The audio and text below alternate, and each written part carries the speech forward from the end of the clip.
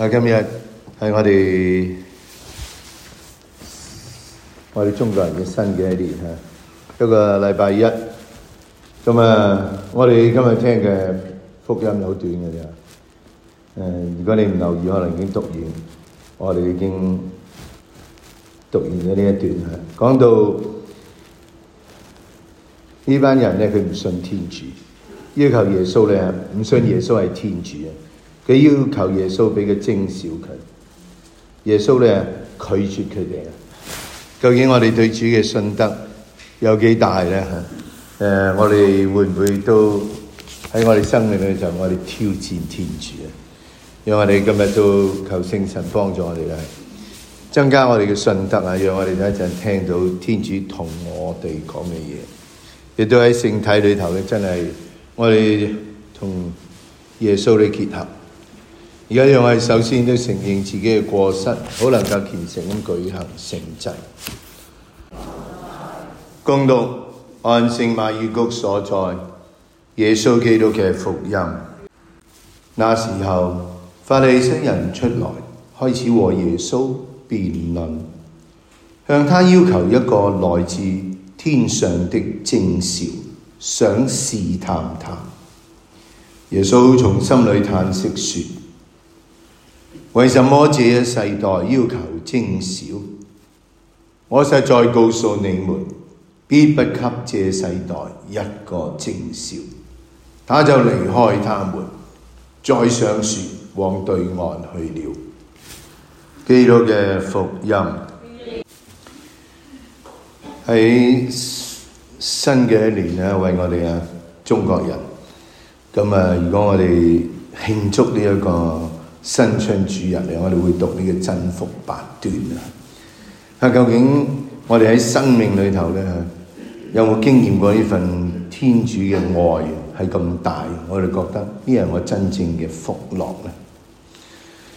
今日呢一班法利塞人，因為佢哋充滿自己嘅呢啲理論啦，佢冇辦法咧接受耶穌咧呢份超越啲嘅諗法。佢哋淨係知道我要做乜，咁我咧就可以叫做好好啦。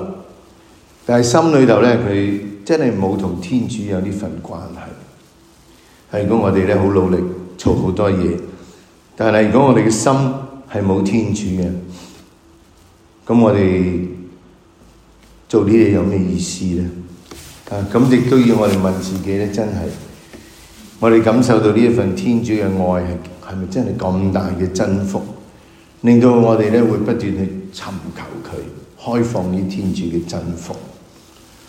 然後咧，我哋會俾呢一份天主嘅愛，呢份福樂改變我哋，令到我哋咧唔好淨係睇自己走出去。我哋喺新嘅年咧都祝福啲人樣樣都如意心想事成啲人祝福我，每一次我好怕啲人同我講咩叫做咩恭喜發財。我話你俾封利是我就發財啦。有咩意思咧？咁究竟我哋新嘅一年，我哋真係期望啲乜嘢咧？係咪真係愛被改變咧？人生咧呢度所講雅各伯講，你哋嘅信德受過考驗，才能生出堅忍。如果我哋樣樣如意，咁有咩考驗咧？我哋好難恭喜大家喺呢年，你今年遇到件事都阻擋你啦咁等你進步下啦咁但係其實真係有阻擋，我哋先至問我信乜嘢咧？我係咪信靠天主咧？我哋係咪堅持呢個信德？然後之後